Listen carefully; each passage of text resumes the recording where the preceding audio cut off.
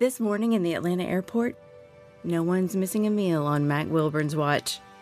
With 11 restaurants to serve passengers, he's got dining for every destination. And it all started when Mac talked with First Horizon Bank about opening a franchise in the airport. Now it's open for business and cleared for takeoff. First Horizon Bank. Let's find a way. Go to firsthorizon.com/Mac. First Horizon Bank, member FDIC. Oh, you know we had to do a diss track. Hey, 76ers, you ain't even good enough to go to Cancun. Your jump shots are too terrible. Enjoy the offseason. Maybe a new coach as well. Jump shot, so bad. 10 years the process, so sad. Shoot another brick, build a house.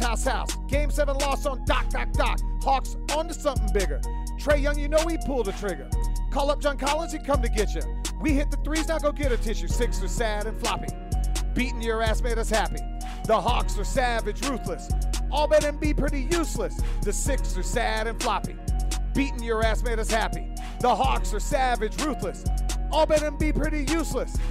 That's right. Don't make those little cute videos. Oh, we beat y'all in 1978 or 1945. Nobody cares. Because in 2021, your process failed. Get your asses out of the playoffs.